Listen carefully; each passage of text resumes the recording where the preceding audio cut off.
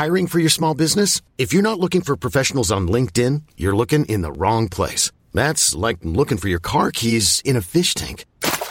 LinkedIn helps you hire professionals you can't find anywhere else, even those who aren't actively searching for a new job but might be open to the perfect role. In a given month, over 70% of LinkedIn users don't even visit other leading job sites. So start looking in the right place. With LinkedIn, you can hire professionals like a professional. Post your free job on linkedin.com/achieve today. So what does having an iconic quarterback mean to an NFL franchise, especially one in a small market? Well, I talked to a couple of people who should know. And Major League Baseball outlined its plan to play during the coronavirus pandemic. We'll get into some of those recommendations. Where Blake Snell was right and where he was wrong in his statements last week as players come to the defense of the Rays pitcher. And we had live sports on Sunday. And you know what? It was terrific. We've got all that and more on this edition of Sports Day Tampa Bay. I'm Rick Stroud of the Tampa Bay Times, along with producer Steve Versnick. Steve, I'll start with the latest, and that was Sunday. Man, it was enjoyable to see something that wasn't taped. I mean, I know they weren't playing a golf tournament, right? I started with with the guys that were playing, for charity, and by the way, off the air, they raised something like $4 million, but you had I think it was Rory close to $5 million. I believe it was close to $5 million. That's right. Yeah, and you had McIlroy, you had Dustin Johnson, and then Matthew Wolff and Ricky Fowler playing against them. A couple of observations. One, I see no trouble with PGA golfers wearing shorts. It is way past two. Hey, that's what I wear. Not that I'm that good, but frankly, that's what everybody wears. And for whatever reason, and even the LPGA allows them to wear shorts, but for some reason, we've had to only see long pants on pro golfers. And it was also very weird to watch them carry their own clubs. I'll say this: I saw a guy hit a shot on what amounted to the 19th hole, and that was McIlroy to see closest to the pin to decide it for $1.1 million on this hole. And basically, he had to carry his own clubs. And you'll never see a guy shoot a ball or hit a ball off a tee for $1 million that has carried his clubs for 18 or 19 holes. It was pretty refreshing that way. So that was cool. I thought that was neat. So then you had NASCAR. NASCAR was back. And if there's ever a sport, let me say this, if there's a sport that will not necessarily be that distracted by the lack of fans, at least from a televised standpoint, because the focus is on the car, and, of course, the crews were there, and they were doing what they do in the pits and all of that, I think it's NASCAR. The broadcast seemed exactly the same to me, other than when Kevin Harvick won at Darlington, and his crew obviously didn't run up to greet him, and he more or less did donuts there in the infield by himself. But other than that, I thought it was terrific. Well, the subject of the broadcast, the cars, are what makes all the noise that you hear, and that's why it works. That's right. Those cars are loud, whether it's IndyCar, NASCAR, you name it. That sound is what you hear prominently on the broadcast. There's crowd noise behind it. But the car itself, what you're watching or what the drivers are driving, is what makes the noise. So, yeah, it seemed natural. I mean, Kevin Harvick even said, he goes, I didn't think it'd be that different until we won the race, and I'm sitting here, and it's dead silent. Which, that's got to be a little weird. You win this big race, your 50th race of your career, you're only the 14th driver to ever do so, and it's silent. Not only that, but nobody comes to see you. You're just kind of like, hey, I just... Well, he even said, hey, to my wife and kids, I'll bring the trophy home to you. I mean, they're not there with them. I mean, it's and you always see their families with them in that at those racetracks. And that was a little different, bizarre. And the day actually started, if you're into soccer, Bundesliga returned today in Germany. The Bundesliga. Yeah, I caught part of the Bayern Munich Union Bayern match, and that was weird. Without fans, I mean, you're hearing the players here, asking to pass the ball and this, and you're hearing all that, which you normally don't on the telecast because you've got fans in the stands and that. So that was a little different. I couldn't make out anything what they were saying, but you could hear. It was just kind of quiet. I know Fox on the NFL is going to put crowd noise in virtually this year for the NFL. At least that's what Joe Buck has said. And quite frankly, I think it would help if they can do it right. If they do it right. No, I think it'll help from a broadcast standpoint. I think there'll be some normalcy to it. Quite frankly, I mean, it'll be different, obviously, that knowing that there's no fans, and if you see the, you see the stadiums, and there will be shots where it'll be obvious that there's nobody there. But as far as like the aesthetics of it and just watching it on TV, look, if you put on a Madden game these days with the advanced technology that they've had, other than some slight differences as far as the players on the field go, as far as the way the game sounds, you listen to Charles Davis or whoever else is calling on that Madden right now, and there's crowd noise piped into that, you wouldn't know the difference in terms of the sound of the game and what the announcers are saying. It is a legitimate pro broadcast, and so from that standpoint, I think everything will aesthetically sound and probably look the same, with the exception, of course, if they have a top-notch sound engineer. And I say that because a computer program is written where, the computer program essentially says if they make this catch, then the crowd cheers and this and that. Right. I mean, you've got a sound engineer that's going, okay, now I got to add more crowd noise here. I got to take it down here. I got to know who's the home, who's the way. It's one thing in the Madden games, and they do it very well, and it sounds great. But they also have time to edit it and do it right. It's a computer program that says if this happens, then the crowd does this. If this, that's essentially what computers do. If this, then this, da. You're watching a live game in real time, and you've got to be able to react as such. So it's not going to be an easy task. I mean, there's technology to help them in this and that, but it's not as simple as just crowd noise. I mean, okay. Here's what I want to know: if there's a bad call on the home team, can they get the people to boo? Well, I mean, but it's even if the home team's on offense, is the crowd going to go Peyton Manning quiet? Right. Where Peyton Manning taught the crowd in Indy to be silent. That's now right. other teams have followed suit, and then when the other it's all that stuff involved in it. So. Yeah, you're right. It's going to depend on who's pushing those buttons for sure. I mean, it can be done, and believe me, Fox and CBS, they have the top-notch people working for them, so I have no doubt they can do it right. But it's not as easy as it just add crowd noise. Well, you made a great point about NASCAR, because the sound of NASCAR is the cars, right, and the engines revving and all of that stuff, and the changing of the tires and the power tools and all of it. I mean, you could hear all of it, and so that part was pretty cool. Well, I mean, starting when Dale Earnhardt passed away, I think it's almost 20 years ago now, if not more. They did the third lap of the race silent. To honor Dale Earnhardt, and they continue to do that. Not necessarily for the third lap, but they do that. Fox does the rev it up, and all it is like a lap or two of just the cars, and all you hear is zoom, zoom, zoom, zoom, zoom, zoom. I mean, that is the soundtrack of NASCAR. It's not the fans. It's the actual race cars themselves whizzing by. That's right.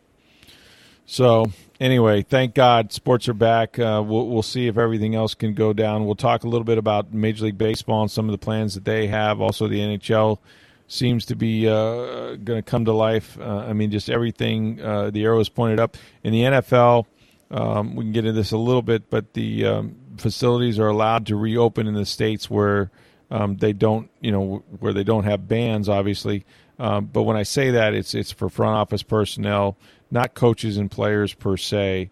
And there's a limit to the number of people that can be in those buildings. 75, I think, is the max, or half of your staff, I believe. But we'll talk about some of that. Still too soon for players to consider going back into those facilities. Well, the NFL wants to make sure that if players are allowed back in one facility, they can be back in all of them. Yes, and that's going to be problematic, I think, because I don't know, for example, like when New York, New Jersey, Chicago, certainly California in some areas, when those states will actually open for that kind of business. And I mean, I'm certain those teams in those places are looking for alternative sites where they can host a training camp or off-season program or whatever that they come back as.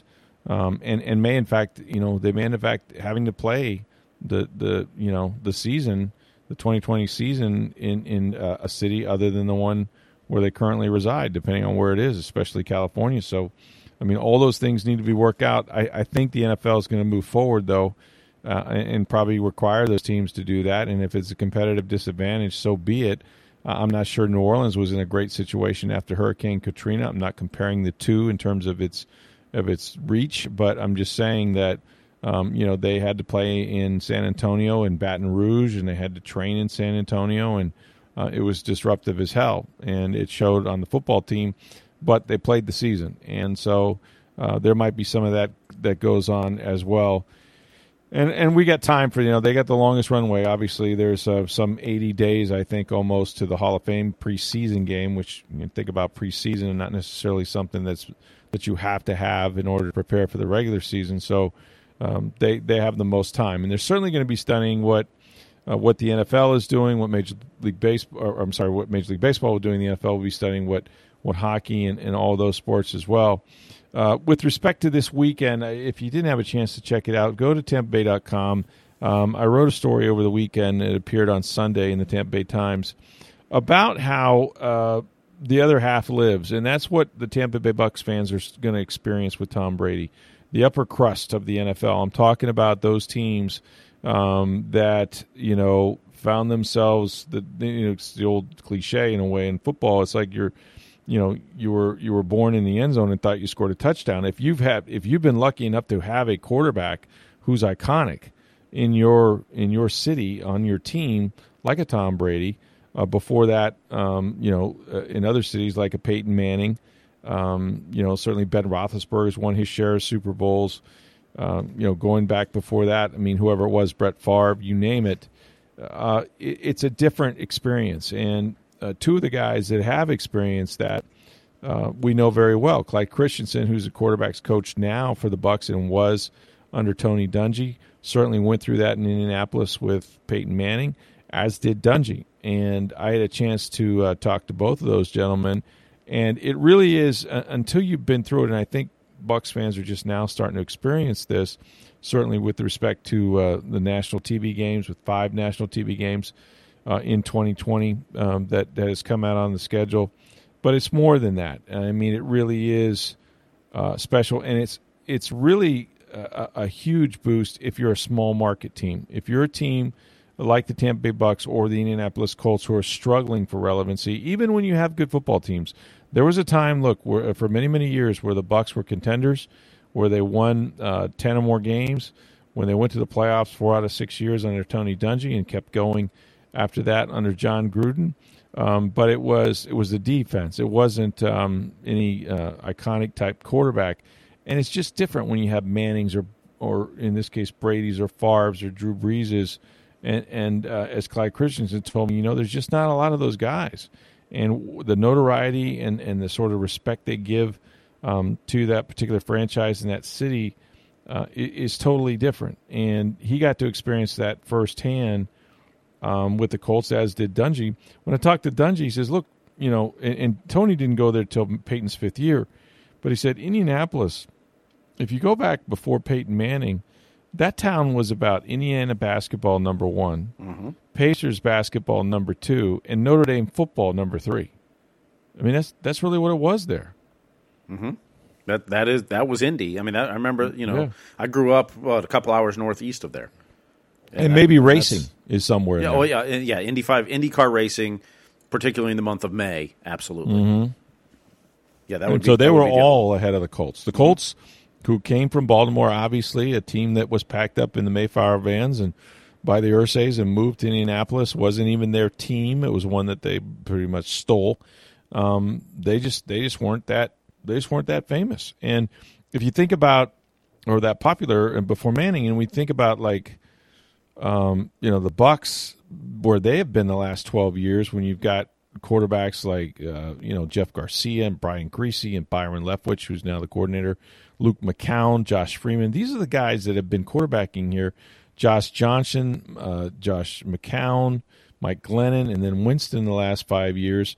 None of those guys really moved the needle in terms of being iconic. Obviously, Jameis had a lot of notoriety being a national champion and a Heisman Trophy winner. You were hoping Jameis was going to move. You were hoping he would be one of those guys. Yeah. Absolutely, and that's where you find them, right? But it didn't happen. And to have a guy like Brady come here, is really different. And this is really, obviously guys like Peyton Manning were there 15 years, and Brett Favre and those guys.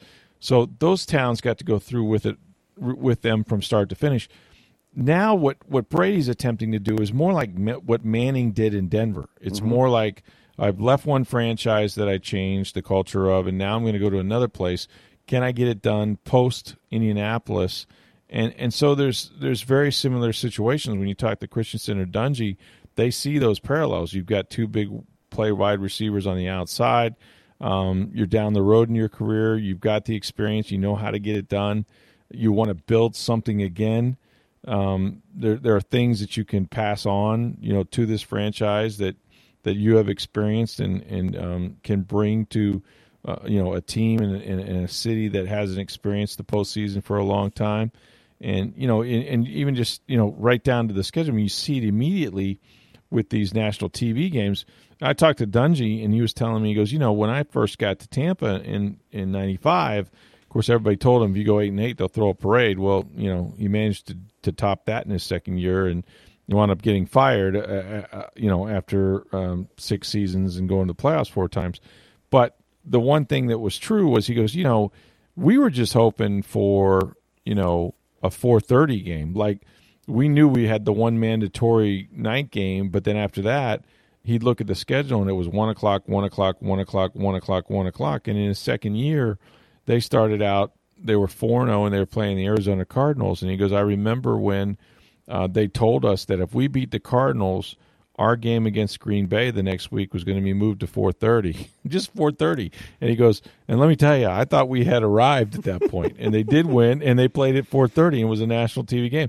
And like that, you got the, whoever it was, probably Madden or somebody like that calling the late afternoon game. So, I mean, those are the things that, that teams strive for, relevancy. And no matter what, like if you're in New York, if you're the Giants or even the Jets, or you're Dallas, Dallas went a lot of years without making the postseason. They're not even a guaranteed team to make it every year now. And yet there's tons of eyeballs on Dallas, right? Big market. Same is true with New York, Chicago, certainly. L.A. now with the Rams and the Chargers will get a lot of run. We'll see what happens in Las Vegas with the Raiders. But those bigger cities, those bigger markets are going to get attention, whether they win or lose, because there's so many fans, so many people, from a network standpoint. But, as Clyde said, he goes, it just changes everything when you have one of those guys. Here's how else it changes if you talk to Dungy and Christensen, and that is that you go into every game expecting to win. And that what you're going to get from that quarterback, he's going to be prepared. He's going to dominate at times, but regardless of what happens during the game or whoever you're playing, you think you have a chance, and you think you have a chance even in the fourth quarter when you're down a couple scores. And that's what the belief that these kind of guys bring you. And, when you look at Brady and his, 249 victories and 30 in the postseason, that sort of thing is rare.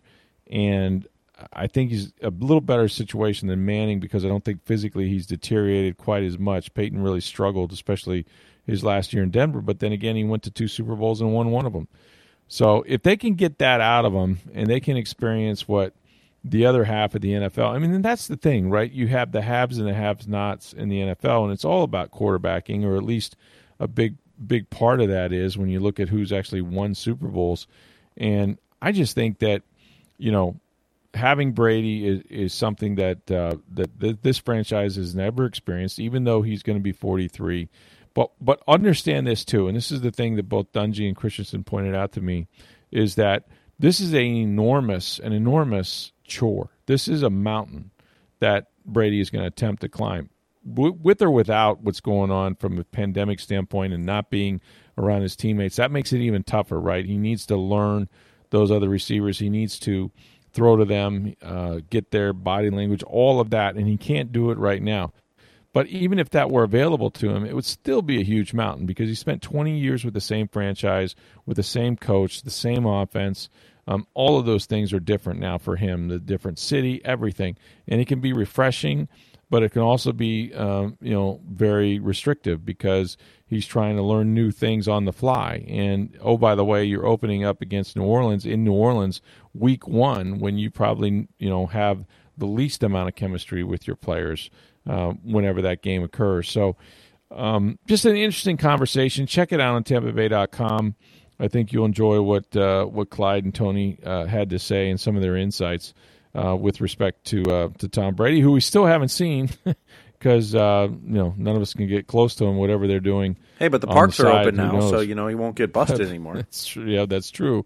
I didn't read where Mayor Jane has spotted him or anybody has videotaped him. Has it been cited again?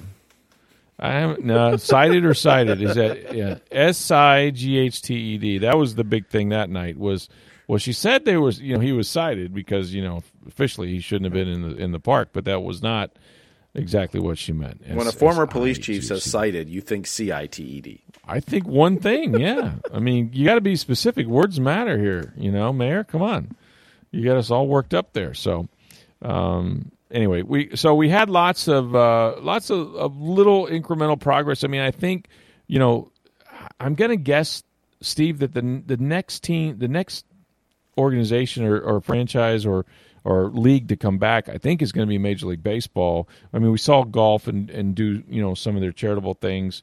And then we saw obviously NASCAR is back, and they have a bunch of races scheduled. But and you mentioned the German Soccer League, but I think as far as the United States go, I mean, baseball seems to be the one that's on deck, so to speak, pun intended. Yeah, I think I think NBA's got the shortest lead up time, probably, but I don't think they're in a rush. Right. And as we discussed last week with the NHL too. The NBA and NHL have already decided next season's not going to start till December, possibly January. And the goal is if you start next season later, maybe fans can be in the stands by then or to a bigger degree. I mean, it's possible the NFL will have fans in the stands this fall, but it may not be full. It may be limited, and college football the same way. So the NBA and NHL next season they've already decided it's going to start later. So they're not in a rush to do this now. I mean, they want to finish the season or maybe go straight to the playoffs. And it sounds like hockey is close to agreeing to a 24-team playoff, which would mean 7 teams wouldn't come back. We'd have 24 in the playoffs, and let's go. But so baseball, because of weather, if you want to have teams playing in their home stadiums, which seems to be their goal for the most part. I mean, there's going to be some teams that can't, but then they've got to start their season sooner than later. And the sooner they start it, the more games they can get in, ultimately. You know, if it's a half season, it's 80, 78, 82 games. But if you can start quicker, maybe you can get 100 games in or even more than that, which all equates to television money and everything else you're doing. Right. So baseball does seem to be the next one up. MLS could be too as well. They're talking about sending all the teams to Orlando for that. But, baseball seems to be next because the NBA and NHL aren't necessarily in a hurry. And I mean, Florida's open for all those things, obviously. Some of the stuff that came out, Major League Baseball has presented, I guess it was a 67-page document or whatever, some of their ideas.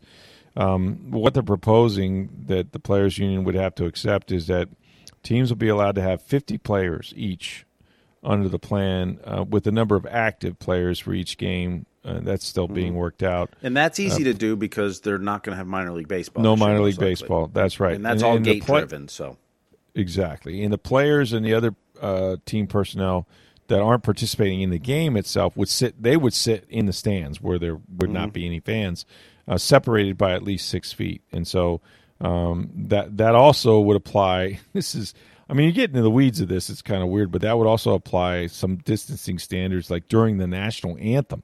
So you can't have high fives, fist bumps.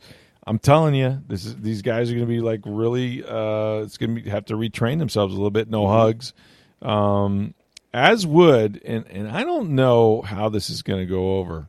Boy, talk about maybe a mixed blessing in something that is otherwise impossibly difficult. They're not going to allow the spitting or the tobacco use or the chewing of sunflower seeds. And let me tell you, that is really difficult for some players who are very much, in some cases, with tobacco addicted to that. And they're going to, encourage, to be away from base runners, between pitches and that sort of thing. First and third base coaches aren't supposed to approach the base runners like they normally would to to let them know how quick their moves are. And can't touch your face for signs. Yeah, so exactly. You can't grab the ear. You can't the nose. Skin to skin there. Yeah, no. Yeah, right. Which always the traditional was right.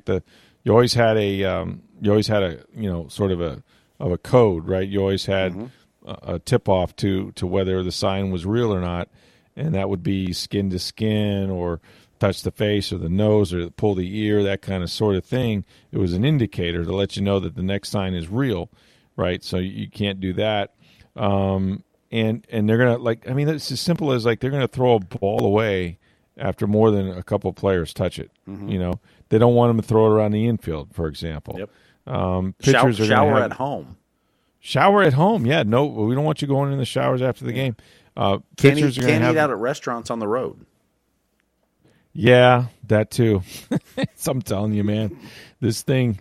It's we are through the looking glass on some of this stuff, but look, that's they're trying to keep the players safe, which brings us to, and we didn't have a chance to talk about this last week. We got into the mailbag. I was going to bring up one more that the dugout telephones are disinfected after each use. After each use, yes. I wonder if the trash cans are disinfected after each bang. I don't know. Houston will have to answer that. Yeah, I guess. They didn't address that in this document. Put your drumsticks down. I mean, look, it's going to be different, and let's just hope they get a chance to play. But I wanted to address, and here's the thing: there's a negotiation going on. These are the easy thing of all the things that they're talking about. Obviously, safety comes first, and the players have to agree to these things. Because first and foremost is safety for everybody, not just the players, but for the managers and the support staff and the front office and PR and all those things. Everybody's got to be safe. So if they can agree to the best safety protocols, like we've just mentioned, the bigger issue, which they'll eventually get to, I would imagine, is compensation. And we know that the union and Major League Baseball, and we've talked about this on the podcast, have pretty much decided that, look, if they play half a season, they're not going to get full compensation in terms of what their salary would be because, frankly, they're playing half the games. And so maybe they get half their salary. And, that's certainly hurtful to some more than others if you're making $25 million a year. But regardless, that's sort of what they have negotiated. What's not been negotiated is this idea that Major League Baseball recognizes they may have to play this season without fans, and the loss of revenue, from each team to have to put on these games with no fans is immense. And Blake Snell, was on the video game, and I think sometimes maybe you're not really thinking in terms of a press conference, or you're not answering questions. You're just sort of musing about things. And so he got on one of his "Hey Bro" rants, which I had a guy the other day take me out. I'm not going to say his name because he kept sending me hate emails, so I should read them on the air. Actually, it'd be funny. But he was, taking me out about what Mike Evans, the other day had said about Tom Brady, and he was like, "Listen, bro," and that's just sort of a generational thing. It's just what guys say. And so Blake Snell got on this thing where he's saying, "Oh, listen, bro, man, I don't know." But Snell's deal, and I don't want to. I might be paraphrasing this incorrectly, Steve. So change it if I'm wrong. But I think basically what he kind of was talking out of both sides of his mouth a little bit. Basically, he was saying that, look, there's risk involved here for us to play. And his big thing was, I had signed a new contract. I'm getting my money. If I'm going to play, I'm getting my money. I want as much as I can get. And I'm not saying he's talking about the $7 million for the year. Maybe he'd be agreeable to half if they play half a season. Well, the players have already agreed to the prorated to the number of games. Part. They've agreed to that. So that's not what he was talking about. Correct. What's not agreed to is in baseball in that agreement said subject negotiation or something if there's no fans in the stands, which is what baseball now wants to address that. That's the part. That's the part that he had trouble with, and it came out a little clumsy. But at the end of the day, I mean. And I get this from a player standpoint. It's a bad optic when you have, this much unemployment and so many people struggling just to feed their families, much less have a job. and you're a millionaire talking about, and not every player is, but you're talking about how much money you can get from billionaires. But the one thing that is true is that with respect to baseball, when these teams or Major League Baseball as a league has a great year, when they kill it with revenues, because there's not that hard, fast revenue share system in baseball. It's not like they come to the players and say, you know what, we did really well this year. We made 20% more than we anticipated, and we're going to give all of our players that 10%. It never goes that way, right? It only goes the way of, hey, can you help us out because we're not going to be able to sell any tickets this year. And I get why players aren't so receptive to, wait a minute, what now we got to bail you out, now this is on us? Because I get paid to play. I get paid what I signed to pay for, and I take the risk that I could blow my arm out. The contract's guaranteed, and that could be the end of my career. And now you're adding COVID to the equation. Who knows what, if anybody, will get that and what impact that would have. I understand why, and again, Blake Snell, it didn't come out right, but a lot of players have jumped to his defense and said, you know what? He's right. In many ways, he's right what he's saying. He's right in what he's saying as far as, hey, the owners don't give, when the revenues are good, they don't give us more money. But at the same time, but that's what's collectively bargained. The Baseball Players Union refuses to do a salary cap and rev share plan because they want the $400 million man. That's right. And so they've refused that over the years and have said that's absolutely not starting point. So they don't want to participate in the negotiate it now. We get more money when revenues are great and not as much if they're down. I mean, they've chosen not to participate in that. So, whether – and you can argue which is better. I mean, I think baseball players leave too much money on the table, if you ask me, because they take a lot less of the revenues. Now, Bryce Harper makes $400 million in this, but the average player, I mean, they're leaving a lot more money on the table by not having a salary cap system. Not saying salary caps are perfect or anything, because I think there's problems with those too. But baseball chooses to leave money on the table so that guys like Bryce Harper can make that much money compared to any other sport. Although basketball gets in those numbers, but it's because there's less players. But right.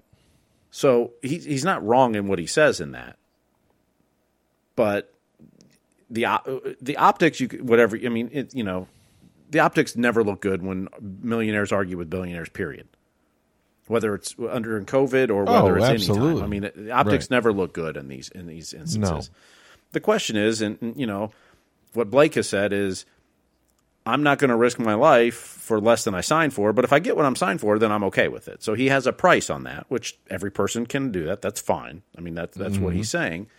So his price is, we know what his price is, or is this just part of a negotiation too? I mean, like we've said, is, one of the things baseball players don't see is the baseball books. The other sports, because of the rev shares, because of they get X percentage of, 50, 47, 48% of the revenues. They know what the owners are making. They know what the teams are making. In baseball, you don't really know that. And so, part of baseball, I think, saying we're not taking a penny less than what our contract is we want to see the book. We want to know what you're making. Right.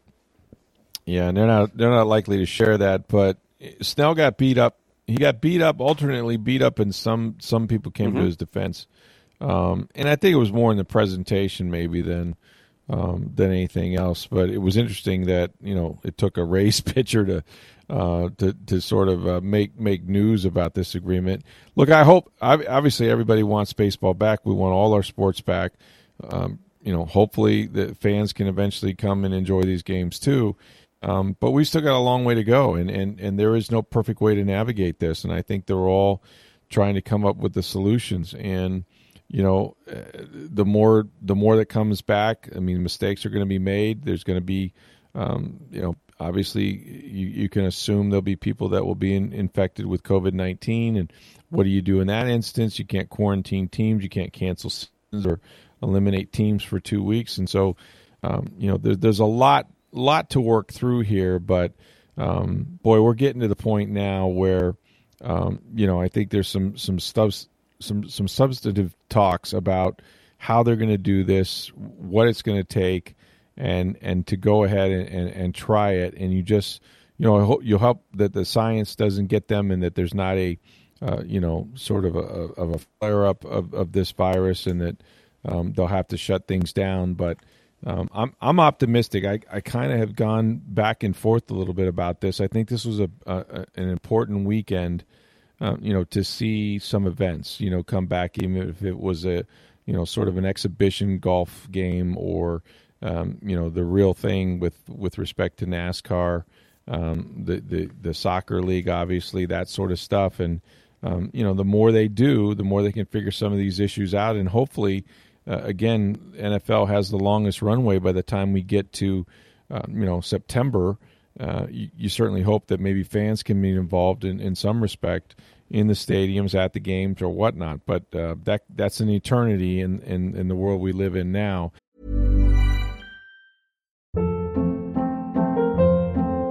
Hold up. What was that? Boring. No flavor. That was as bad as those leftovers you ate all week. Keke Palmer here. And it's time to say hello to something fresh and guilt-free. Hello Fresh. Jazz up dinner with pecan-crusted chicken or garlic butter shrimp scampi. Now that's music to my mouth. Hello Fresh. Let's get this dinner party started. Discover all the delicious possibilities at HelloFresh.com. I can just say this. I spent the weekend on the beach. Ladies and gentlemen, and nothing against our Pinellas County sheriffs, but let me assure you, on Saturday, there was almost no separation. I mean, I don't know what was going on. I assume, and I didn't get the memo, but I assume there was a lot of kids that graduated or would have been graduating, both from college and high school. Mm-hmm. I'm on St. Pete Beach. I have never seen, and I come out here all the time, at this condo that we frequently stay at, I've never seen this many people on the beach as I did Saturday, and there were groups of 12, 14, 17, and the sheriffs were up and down the beach, but they really didn't separate that many people, and I know they were mostly young people. They were in their 20s and their 30s, so God bless them. Hopefully they're not as susceptible to this virus as others, but I'm sort of going to be watching, 2 weeks from now, if there's any kind of a flare-up of cases. Hopefully we're past that.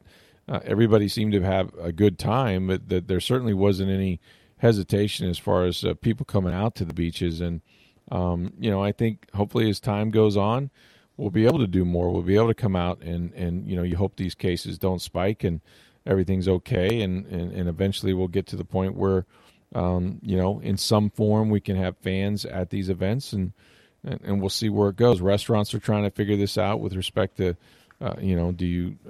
obviously they're always taking the temperatures now of their employees, or you can eventually do that with patrons. We're up to 50% now inside restaurants, and, we're in the full phase one. So, we'll keep our fingers crossed. Gyms are opening this week. And the gyms are opening, yeah, on today, as a matter of fact. I believe they do. And we've had the salons, the hair cutters and the salons opened last week, so that's a positive sign. So we'll see. Yep. But it was good to see sports. Sports are back, and certainly that helps us because we'll have lots to talk about, we hope, in the future. Before we go, I wanted to mention, too, this happened over the weekend or towards the end of the week on Friday. Did you see Sean Payton come out? And, boy, let me just tell you, this Saints-Bucks rivalry, when it gets going, is going to be really, really good. Because, we know that those two teams have sort of a history. They're obviously, division rivals and things like that. But beyond that, we've seen the awkward handshakes with Dirk Cutter and so on and so forth. Now with Jameis Winston being a New Orleans Saint, Sean Payton was on CBS Radio with Jason LaCanfora, I think, and was talking about Winston and how he measures favorably or better than some of the quarterbacks coming out this year. Clearly, he's played 5 years. That's in his favor. He's thrown for 5,100 yards last year, interceptions aside. So he's a talented guy. We all know that. But one of the things in making the point that Payton said was, well, look, they threw away that last game in 2014 against us. They were up 21-7, and I think Lovie Smith was forced to do it. He was forced to empty his bench, and he took everybody off the game. And we had McCown taking safeties in the end zone, and I mean they willed the New Orleans Saints to come back and beat them, and they did, and that gave them the first overall pick. And they had their choice between Jameis Winston and Marcus Mariota, and of course they took Jameis, and the rest is history. I would quibble with one thing. It clearly was a tank job. I've never understood why the Bucs did not forfeit draft picks, and I'm not minimizing this. I really thought it was that egregious that they had a 21-7 lead, and Drew Brees was throwing interceptions in the end zone, and they emptied the bench. They put guys out there that had never played, and they took out all their stars. It was like an exhibition game almost, and they made sure that they lost, and that's what it felt like. And they didn't have good explanations after that game. You can go back and read the stories that I wrote. It was tanking. It was an embarrassment. If I had money on it in Las Vegas, I would have gone all over the casinos and gotten mad at them for accepting what I just watched. But they got their first pick. My quibble would be with Peyton is that this notion that Lovie Smith was forced to do it. Please, play a please. Because I'm telling you, I talked to Lovie a long time, before, during, and after that process. And maybe the Glazers were on board with which quarterback they got. When I talked to them in March, they didn't seem to care. They had signed off on all of them. But Lovie Smith was all about Jameis Winston. And I'll never forget, he had not even interviewed Jameis Winston in February at the Combine after they lost said game and knew they had the first overall pick. And myself and Roy Cummings was in his hotel room in Indianapolis before he went on the podium to talk to people about having the first pick in the draft. And he told us, he goes, Rick, let's talk about the elephant in the room. Rick, none of us were there. We don't know what happened between him and that girl, Flores. Rick, BB guns. I mean, heck, me and my brother used to shoot. You know, when we stopped, when we realized one of us was going to shoot our eye out, that's when we stopped. And hookups, come on now. We all had the hookups and college. I mean, he went ad litem down the list of grievances that people had against Jameis and made it clear that day that they were taking Jameis Winston and that was going to be their guy. So Sean may have gotten a lot right with respect to tanking. The one thing he got wrong in that quote was that Lovie was forced to do it. I assure you he wasn't forced. It was willful. All right, finally, some sad news, and I hope people can, and I know this community, they're going to rally to this, but a terrible fire at Blake High School. Fortunately, nobody was injured or killed in that thing, but it destroyed essentially the entire football program's equipment. Mm-hmm. I'm talking everything from helmets to uniforms to sleds to everything you could imagine you would need to have a football program was destroyed in that fairly large fire. And first of all, let's hope there's high school football in the fall. Certainly they're planning on it at some point, I would think, when schools come back.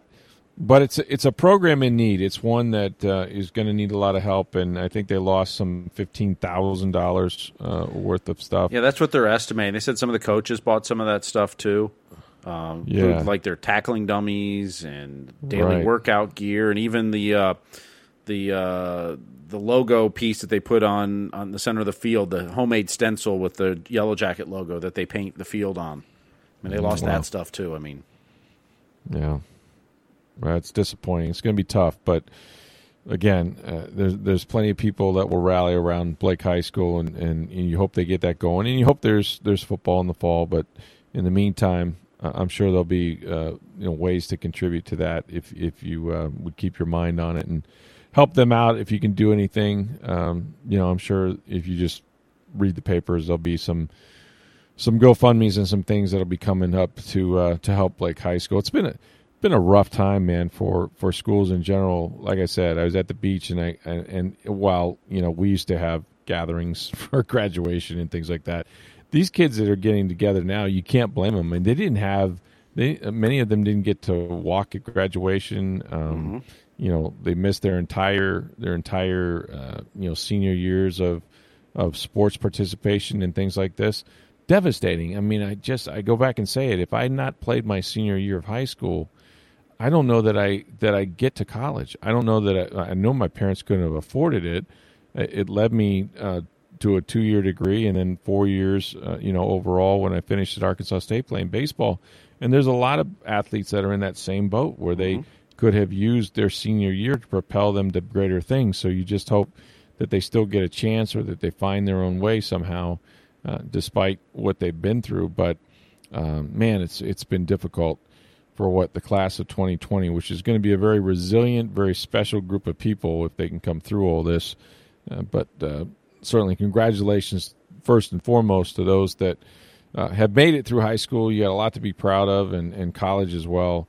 And I think all of them were at St. Pete Beach this weekend without fail. I'm telling you, man, it was uncomfortable. It was like, holy, I don't think we're 6 inches away from each other, let alone 6 feet. But it was a beautiful weekend, and a lot of people, a lot of kids in general, were having a good time. So we're going to have a good time this week on the podcast as well. Still got plenty of sports to talk about, as baseball and hockey and everybody tries to come back and begin their seasons. We're going to have Tom Jones this week. He'll join us probably for a couple of shows, which is always great to hear from my former radio partner. And, of course, we'll have a mailbag later as well. And you don't have to wait for us to announce the mailbag. We have some questions from last week's leftover as well, but you can actually send us a question anytime on Twitter at SportsDayTB. You can reach me on Twitter at NFL Stroud, or my email address is rstroud@tampabay.com. For Steve Versnick, have a great day, everybody.